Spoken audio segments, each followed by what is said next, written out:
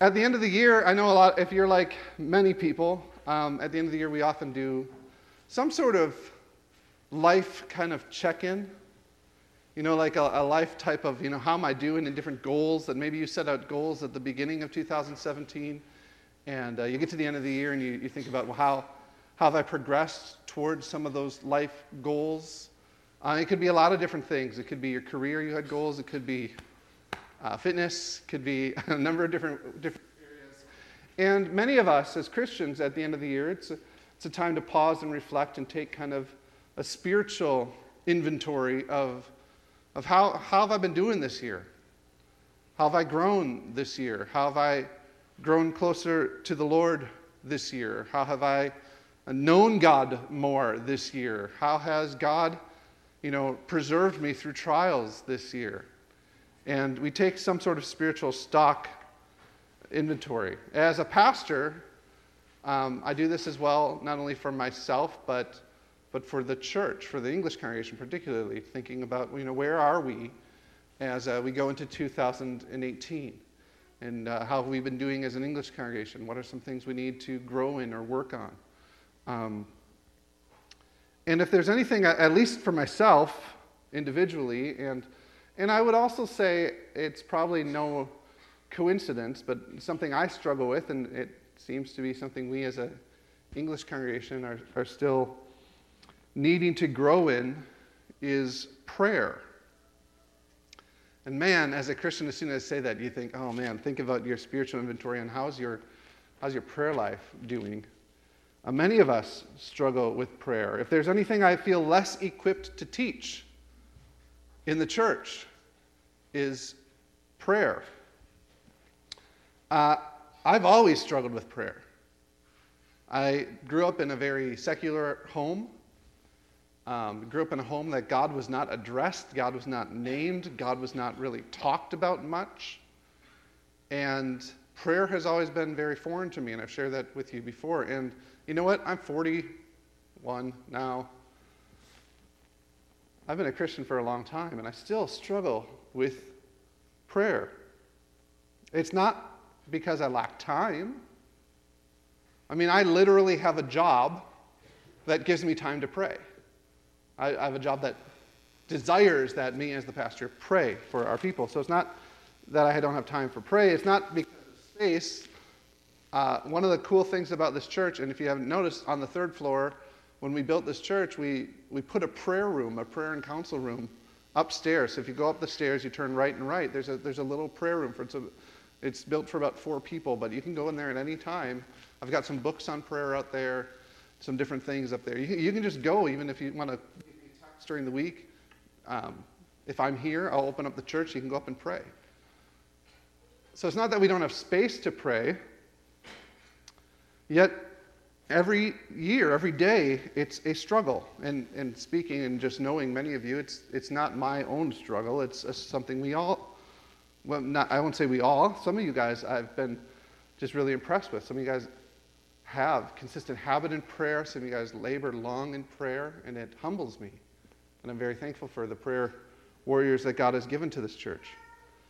But as I've spoken to some of you, I know I'm not alone. And some of you are very busy. We've got a lot of families with small kids right now in our church, and I know I've had small kids myself, and I know my heart breaks for my wife during those times, and for some of you moms, you're thinking, like, time and space to pray, what is that? That just doesn't happen in my life. So some of you are just so busy, you think, man, I would love time alone with God. And some of you may be teenagers or young adults, and maybe you just were never taught to pray. Maybe it was never modeled for you, and we're not alone. We're not alone in this, even as our church. The church, I would think, in North America is hungry to be taught how to pray. Every so often there'll be surveys that come out. I just found one in 2005. I know that's a long time ago now, but it was just a survey, the first one that came up in Google, to be honest. It said in the 2005 Lifeway survey it was like of 150,000 evangelical churches in North America. The number one need that the people addressed, the number one need of the churches was prayer. The need for more ongoing, passionate prayer in both personal and church life was the number one issue facing the church. You can see it in the books that we buy as evangelicals. I mean, I told you, I struggle in prayer. Yet my library has a shelf this big on books on prayer, and I've read a lot of books on prayer, and it's not something about here, it's something about here. In evangelicalism, every year there's more and more and more books published. In fact, sometimes you'll see really bad books on prayer that just blow up and become super huge bestsellers. When I was in university, a book came out called The Prayer of Jabez. It sold. It was based on one little prayer in the Old Testament about praying that God would enlarge your territory. It was the theology in the book was not very good, and the book itself was pretty fluffy. It wasn't very good. It sold over 15 million copies. It's, I think, the second or third best-selling Christian book of all time. It outsells, 15 million copies outsells the number one books in the New York Times bestseller lists. 15 million books is a cultural phenomenon. And that's not the only time, just in the last 10 years or 15, 20 years, that we've seen a book on prayer just kind of blow up. Right now, one of the best-selling books on Amazon, it's, I think, 18 on Amazon. And this book also, and the book and its kind of spin-offs have sold 15 to 20 million copies, is a book called Jesus Calling and those devotionals. And it's a book where this woman basically was writing her prayer journal and trying to pray and hear from God, and then she wrote this out. And it sold 15 to 20 million copies. A couple years ago, the Circle Maker book about God writing the circle. And these books, to be honest, they're not very good. But it just shows this kind of hunger that we have in our culture and in our churches for spirituality, that we will turn to whatever method and whatever insight we can find to learn how to pray, even when people are leading us astray through that desire. The North American church, and our church in particular, lacks the spiritual power and zeal. We know not how to pray. And it seems that we're not alone in this. It seems that Christians throughout the ages have struggled in prayer and have struggled. You can get prayer journals and prayer methods and prayer notebooks from every era of church history. And it seems that not only Christians through the ages, but specifically the followers of Jesus himself. And we read, and that takes us to our passage today in Luke chapter 11. So if you have your Bible, why don't you open up to Luke chapter 11. There are pew Bibles around you as well. I'll also put the words up on the screen, but sometimes it's nice to follow along. So we're going to start kind of this new year in Luke chapter 11, verses 1 to 4. And this is our prayer, as I hope this is our prayer as we do this together as a church. Luke 11, 1 to 4. Now, is it not going?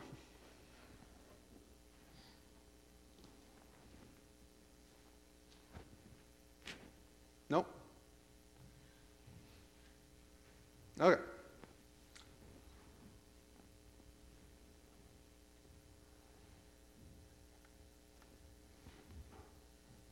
If not, we're just going to read it in our Bibles. That's why I told you to open up your Bibles. Okay. We'll just read Luke 11, 1 to 4.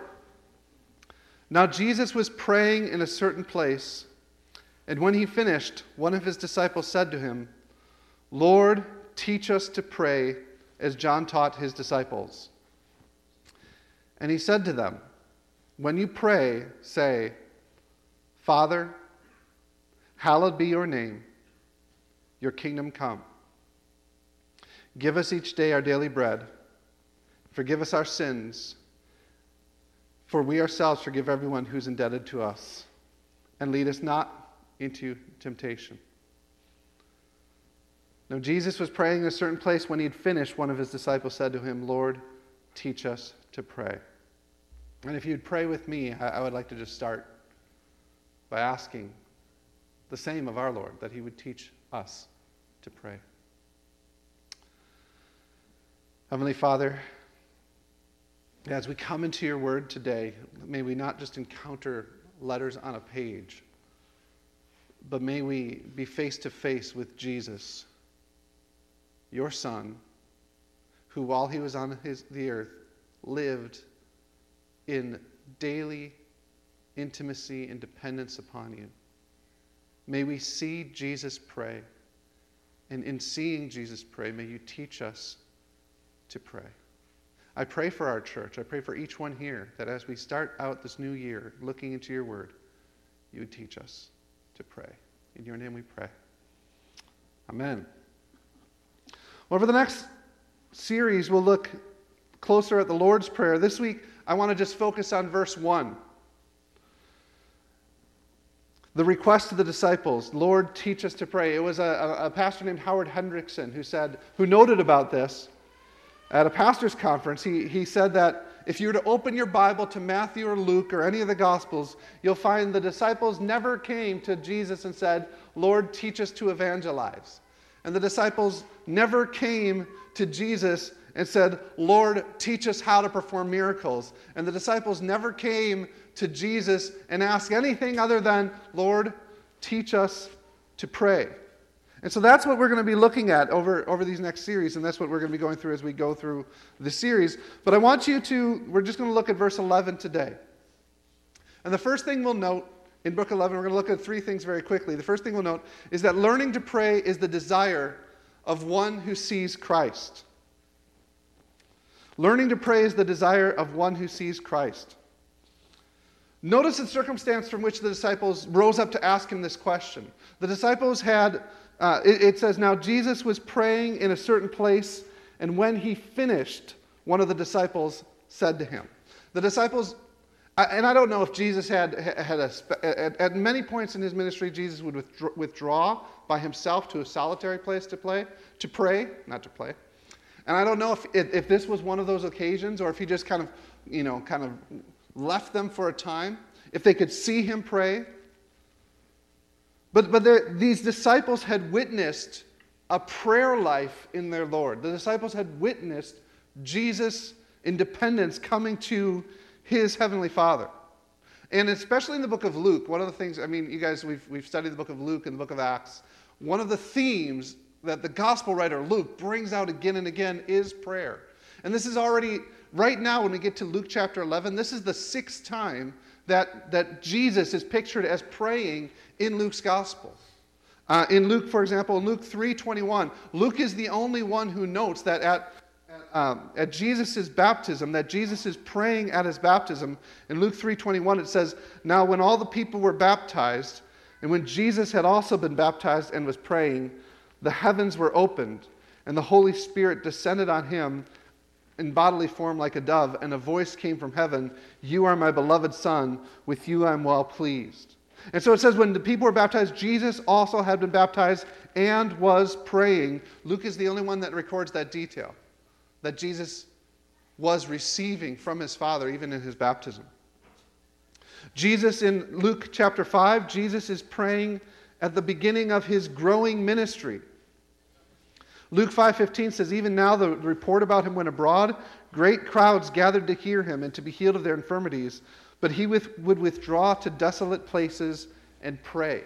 And so in Luke, in that section in the Gospel of Luke where Jesus is going around Galilee doing these amazing miracles, and people are marveling at who is this one, and Jesus' fame is growing and growing and growing, during that time in the busyness of Jesus' ministry, he would withdraw by himself to desolate places to pray. In Luke chapter 6, verse 12, Jesus prays all night before selecting his apostles. In those days, it says, he went out to the mountain to pray, and all night he continued in prayer to God. And when day came, he called his disciples and chose from them 12, whom he named apostles. In Luke 9, Jesus prays before asking his disciples a very, very important question. So in Luke 9, it happened while he was praying alone, the disciples were with him, And Jesus gets up from prayer, apparently. He asked them, "Who do the crowd say that I am?" And they answered, "John the Baptist, but others say Elijah, and others say one of the prophets of old has risen." And he said to them, "But who do you say that I am?" And Peter answered, "The Christ." That conversation that was so important and integral to the identity of who Jesus Christ was arose from one of these sessions of prayer. Finally, in Luke 9:28, this is as Jesus is preparing for his, the Greek word is exodus, as he's preparing to leave Galilee, to march toward Jerusalem, toward his death, where he knows he's going to meet his destiny as the sacrificial lamb who will take away the sins of the world. He goes up again to the mountain to pray, and about 8 days after these sayings, he took with him Peter and John and James and went up on the mountain to pray. And as he was praying, the appearance of his face was altered, and his clothing became dazzling white. And behold, 2 men were talking with him, Moses and Elijah, who appeared in glory and spoke of his exodus, or his departure, which he was about to accomplish at Jerusalem. And so the disciples had often witnessed Jesus withdrawing by himself to solitary places, up the mountain or whatnot, to pray, especially during or before highly intense periods of his ministry or his life. They saw Jesus making prayer a priority. They saw Jesus coming to his Father. They saw Jesus make his prayer a refuge of solitude. And some of them had even seen, as he prayed on the mountain, some of them had even seen his glory revealed. Like they saw the glory of God shine forth from him. We call that the Mount of Transfiguration, where his glory was revealed. But I really believe it's not his divinity that they're seeing in these times of prayer. That the disciples are seeing Christ in his humanity. They're seeing him as a man of prayer, and they want it. They want it. And they say, "Jesus, what you have with the Father, that intimacy that you have when we see you pray, we want that. Our lives do not have that, and we want that. And so, Jesus, please teach us to pray. Teach us that we might pray like you, Jesus." They had a desire to pray because they had seen him pray. Now, we should be careful to mark. So when you see something, when you see somebody doing something or having something or enjoying something that you want, you're motivated to have it, aren't you? Right? If I see you enjoying, I love hamburgers, man.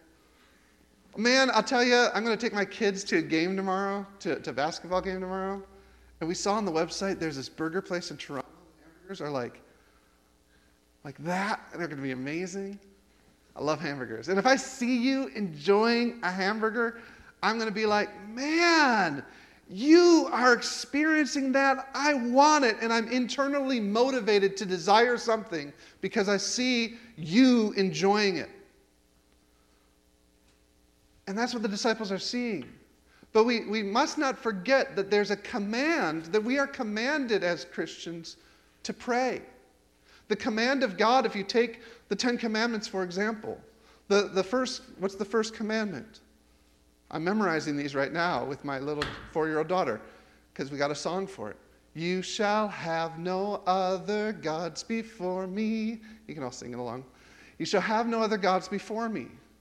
First commandment is about prayer. The first commandment is that my focus of my worship, of my life, is upon the Lord my God and to no one else.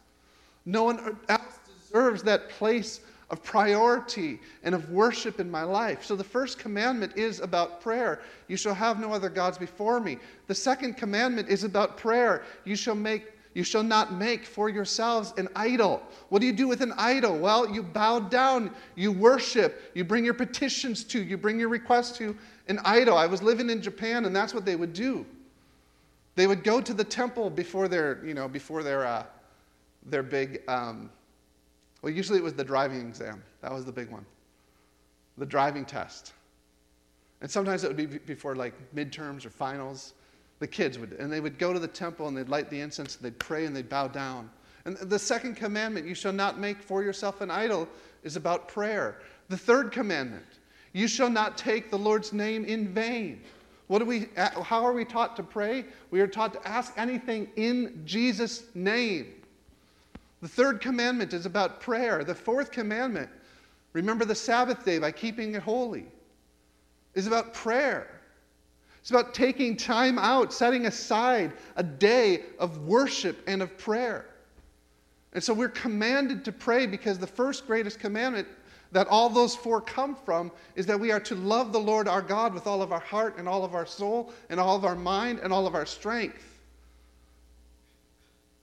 What's the second greatest commandment is like it? You shall love your neighbor as yourself.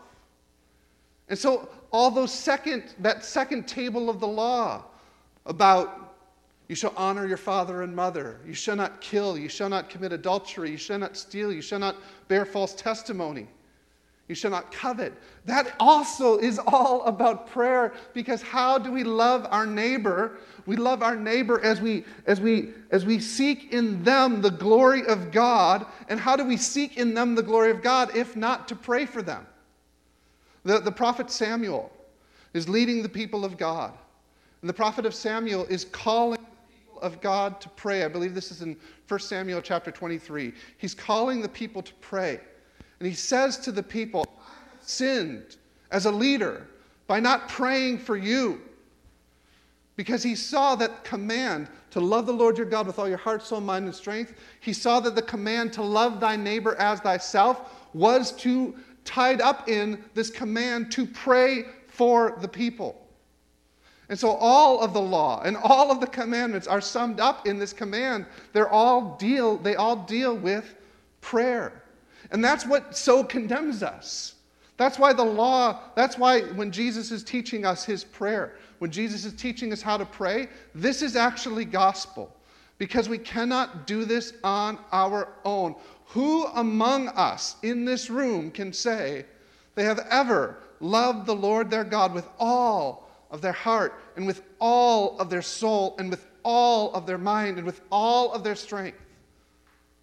Who among us, when we think of prayer, that's one of the reasons why we're not motivated to prayer, because one of the things when we think of prayer is how condemned we are before the law of God. Because none of us love the Lord our God with all our heart, soul, mind, and strength. None of us love our neighbor as ourselves. And so we want to shrink back and run away from God. And that's what the law does. When the law commands us to pray, when the law commands us, we want to shrink back, but then we see Christ. And that's why Christ is grace. That's why Christ is the gospel of grace. We see Christ, the perfect God, the only one who truly lives for the glory of God and the benefit of man. We see Christ, the perfect one, and we see him as the perfect human being, bowing his heart and bowing his life before the Father. And we see in him, in his prayer and in his person, we say, man, I need that. I don't just want that. I don't just want to pray. It's that I need that. It's that I cannot do it on my own. And that's what the gospel is. The gospel is seeing the holiness of God and God's command. The gospel is being cut down by the holiness of God. Our pride having been cut down by the holiness of God and the demands of God and his command. Yet the gospel is God himself coming into our condemnation, coming into our world, coming into our rebellion, coming into our sin. And that's what Christ has done. That's what we celebrated last week at Christmas. Hallelujah. God is with us. Emmanuel, God is with us. Christ lived a life that we could not live. He lived a life in perfect obedience to the law. And then he laid down his life as a sacrifice on our behalf, taking the punishment that our sins deserve. And so Christ has done in his death what we could not do with our life. And God raised him from the dead and seated him at the right hand of God and pours out his Holy Spirit in our life that we too could walk in his steps. That's how the gospel is prayer. That's how seeing Christ. Prayer is about seeing Christ in who he is and as he prays. So first, learning to pray is the desire of one who truly sees Christ. If I see Christ, I want that. I want that. I want to know God like that. Second, learning to pray requires humility. Learning to pray requires humility. And it requires specifically the humility of one who knows he knows nothing. Learning to pray requires the humility of one who knows he knows nothing. Like, one thing amazes me about these guys who are asking Jesus, Lord, teach me to pray, they are not secular Canadians. Like, I could understand if they were secular Canadians, if they were like me, the secular, I'm an American, but if they were like me and they were like, yo, I have no idea how to pray, Jesus, teach me how to pray, I could understand. But these guys were devout Jews. These guys were living in a culture that was saturated with, supposedly, worship of God and prayer. And yet they came out of their religion. They came out of their religious trappings and they saw Jesus and they saw something different in Jesus. And they came out of their religion and said, no, we want that. Teach us to pray. To learn how to pray requires a lot of unlearning.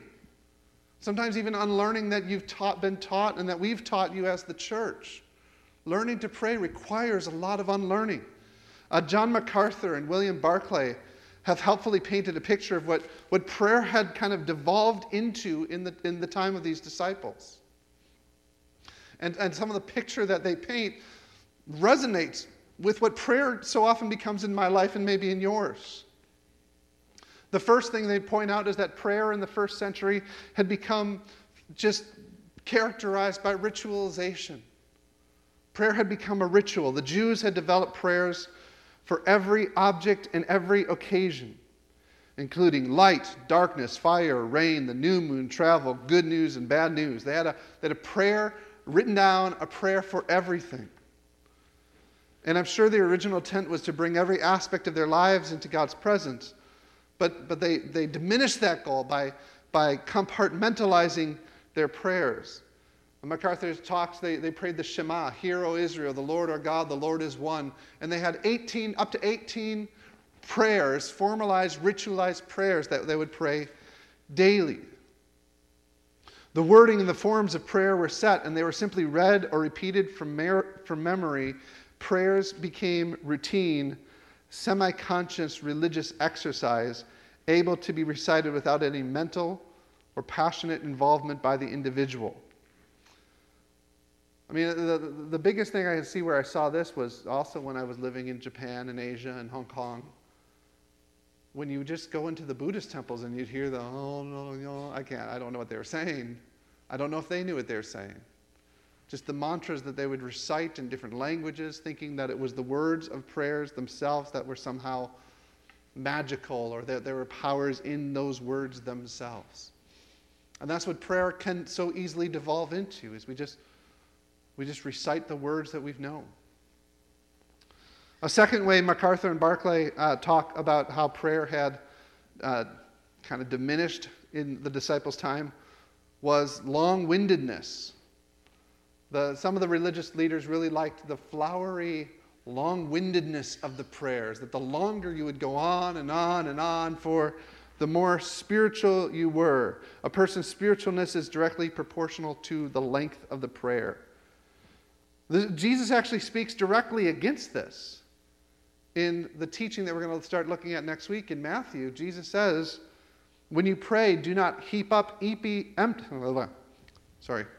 When you pray, do not heap up empty phrases as the Gentiles do, for they think that they will be heard for their many words.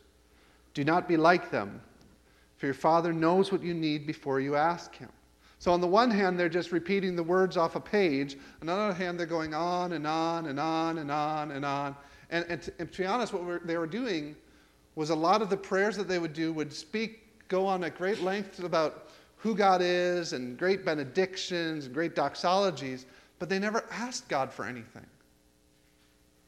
They never actually made a petition. They never actually asked God to do anything.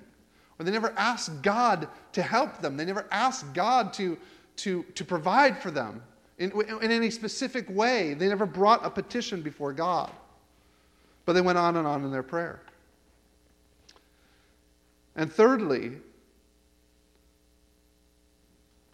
and probably most extremely, their prayers were characterized by pride. They were using their prayer as an opportunity to parade their spirituality in front of others. And again, Jesus condemns that in the Sermon on the Mount.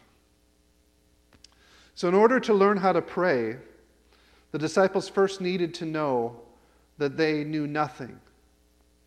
Now, for some of us, as we kind of go through the Lord's Prayer over these next month or so, or however long it takes us to do this, for some of us, you say, well, I already know I know nothing about prayer.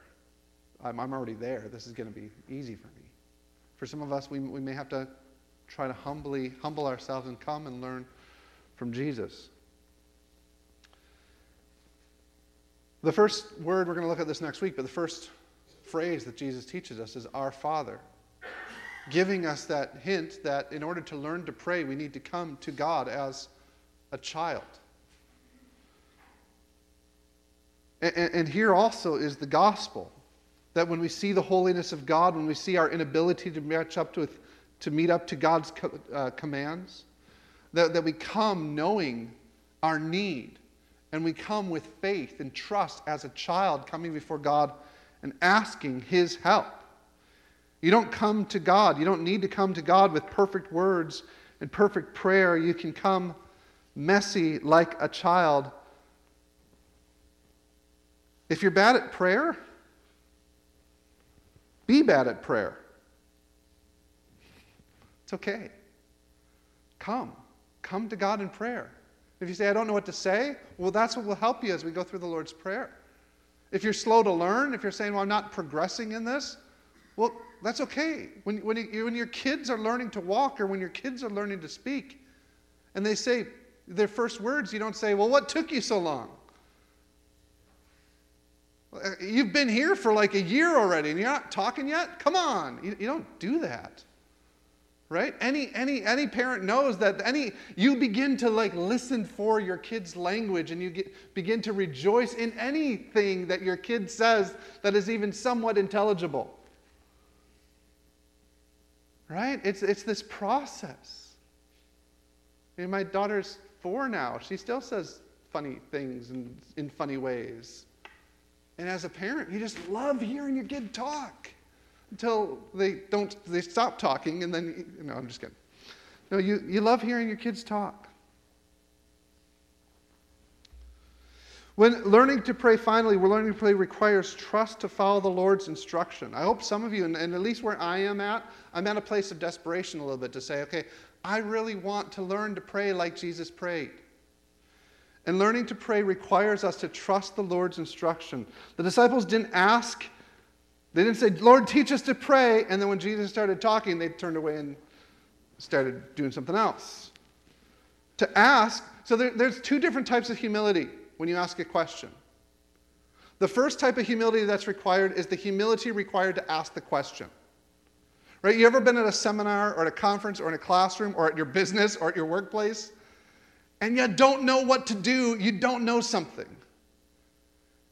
And it takes a certain measure of humility and risk to be the one to say, I don't know what's going on here. Can you help? Can you teach me? That's one sort of humility. But that sort of humility means nothing without the second sort of humility. The second sort of humility is actually to sit then under them as they teach you and as they instruct you in the way. Have you ever met anybody who only had the first type of humility? They knew that they were supposed to ask, so they would ask, and then you start giving them the answer, and they get distracted. So the type of humility that's required to learn how to pray is the type of humility that not only asks, but also listens for the answer. And the Lord's Prayer calls us to a level of humility. We are so quick to set aside the Lord's Prayer and Jesus' instruction in prayer. And I think we're quick to do it for a couple reasons. Number one, it's like 50 words. Right? It's not long. It's a very short prayer. And so you say, well, teach me to pray. And then you say, Our Father, who art in heaven, hallowed be your name. Your kingdom come, your will be done. On earth as it is in heaven. Give us this day our daily bread. Forgive us our debts as we forgive our debtors. And lead us not into temptation, but deliver us from evil. And you say, that's it? That doesn't seem like a lot. So we can despise the instruction because it's too short and too easily memorable. One time I was reading, there's this early Christian document called the Didache. And in the Didache, it's this church manual for churches, probably from the first century. And it was basically tell the believers to pray the Lord's Prayer 3 times a day. And I was like, that's it? That's what they're telling. That's how they're teaching people to pray, is just go out and pray the Lord's Prayer 3 times a day. I thought there's got to be something more to prayer than that. And so we can despise Jesus' teaching because we can feel like it's not enough. Now, as we go forward in this, the reason why I'm taking a couple months to do this and actually I want to show you that the Lord's Prayer, although it is simple, do not think that means it is shallow. Okay? There's a depth in those 50-some words. And so don't despise it because it's simpleness.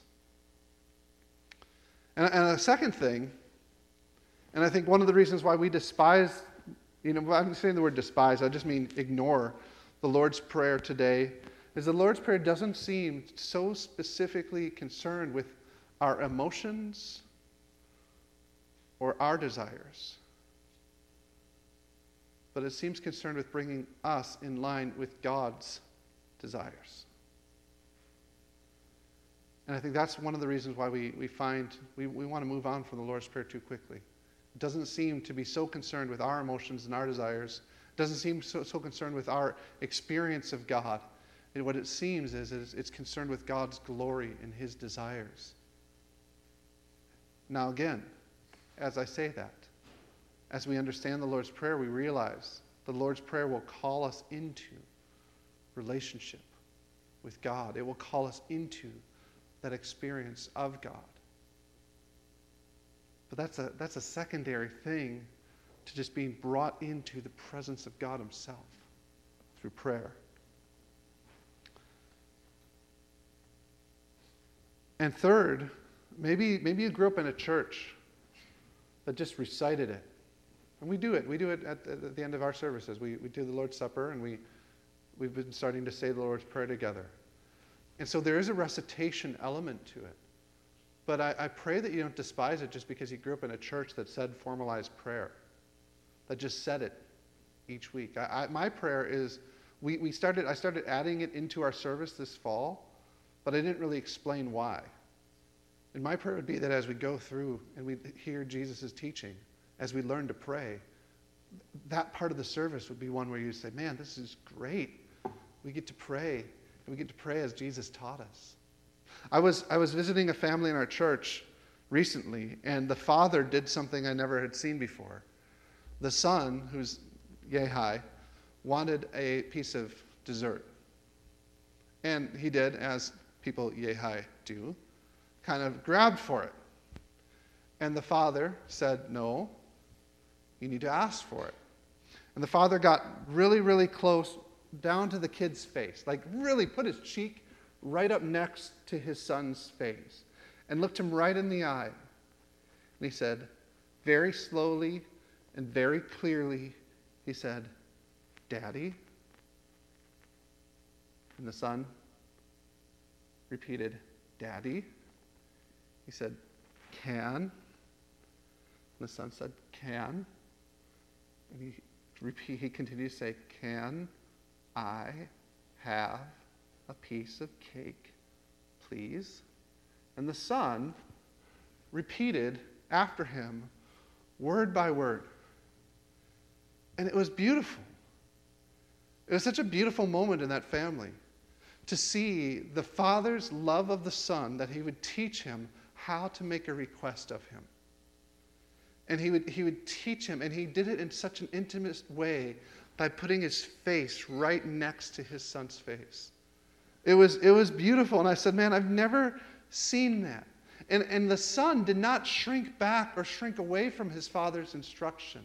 Because the father had been so intimate with the son, you could tell this is something that they did in their family again and again, time and time again. And so the son knew the prompting of the father. And so the son followed in that way.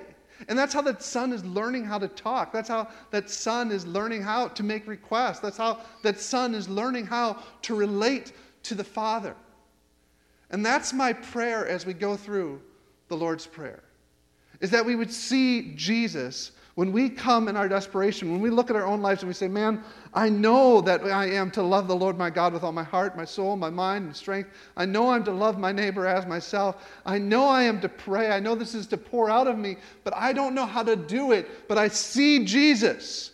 And Jesus would come and he'd kneel alongside us and he'd say, yes, I'll teach you how to pray. Our Father, who art in heaven, hallowed be thy name. That's what we're going to be doing over the next couple of months. It's going to require us to come to God as children. I have a gift for you because, I love this. I love this quote. I'm going to read this quote first by Martin Luther. He said this. He says, "To this day, I suckle at the Lord's Prayer like a child. And as an old man, eat and drink from it and never get my fill. It is the very best prayer, even better than the Psalter, which is so very dear to me. It is surely evident that a real master composed and taught it. What a great pity that the prayer of such a master is prattled and chattered so irreverently all over the world. How many pray the Lord's Prayer several thousand times in the course of a year, and if they were to keep on doing it for 1,000 years, they would not have tasted or prayed one iota, one dot of it. In a word, the Lord's Prayer is the greatest martyr on earth, as are the name and the word of God. Everybody tortures and abuses it, but few take comfort and joy in its proper use." That quotation is from a really short, it's about an 11-page book, written by Martin Luther to his barber. Luther had a reputation of getting up early and praying for 2 or 3 hours each morning. And his barber asked him, "How do you do it? I really struggle at prayer. How do you do it?" And Luther jotted an email, basically, an email-length essay he wrote to his barber. And it was called A Simple Way to Pray. In this booklet I gave you, I've edited a little bit, but it's in here. It's Luther's treatise on a simple way of prayer, and he just tells his barber, this is how I pray the Lord's Prayer. I've added a couple other writings in there as well, but if you'd like to take that back and just start reading some of it. And so I don't usually do this in sermons, but I have homework for you. I usually only do this in like our Sunday school and our leadership classes, but I have homework for you. Your homework this week would be, I'd love for you to read just the couple pages from A Simple Way to Pray that I've included in there. And just start this week, this morning, even tomorrow morning. Start waking up, before you taking a shower, praying. Take each phrase, our Father. What does that mean today? God, our Father. Just start meditating on each word and each phrase. And go before God and see Jesus pray and follow in his steps. That'd be the homework for this week. Lord, we come to you. Our great God and Father,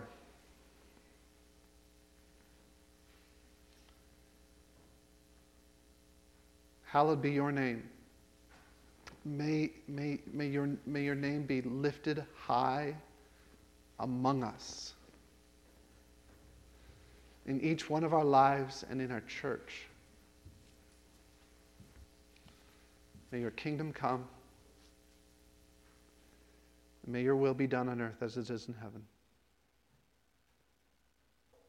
Lord, it's your will that we learn to pray. It's your will that we as a church would not only gather to pray, but to continue on in lifting up your name and making prayers on the behalf of our friends and neighbors. It's your desire that we would know you and be known of you. So let your will be done. Give us today our daily bread. Lord, as we make requests unto you, will you hear us? As we forgive those who trespass against us. Father, forgive us for our complacency and our ignorance and our slothfulness to pray. And lead us not into temptation, but deliver us from evil. Lord, I know this week the evil one will try to rob us of our opportunity, of our environment,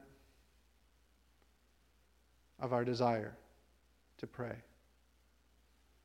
to know you. Lead us not into temptation, but deliver us from evil. Amen. Amen. We're going to turn our eyes to our Lord in worship of his name.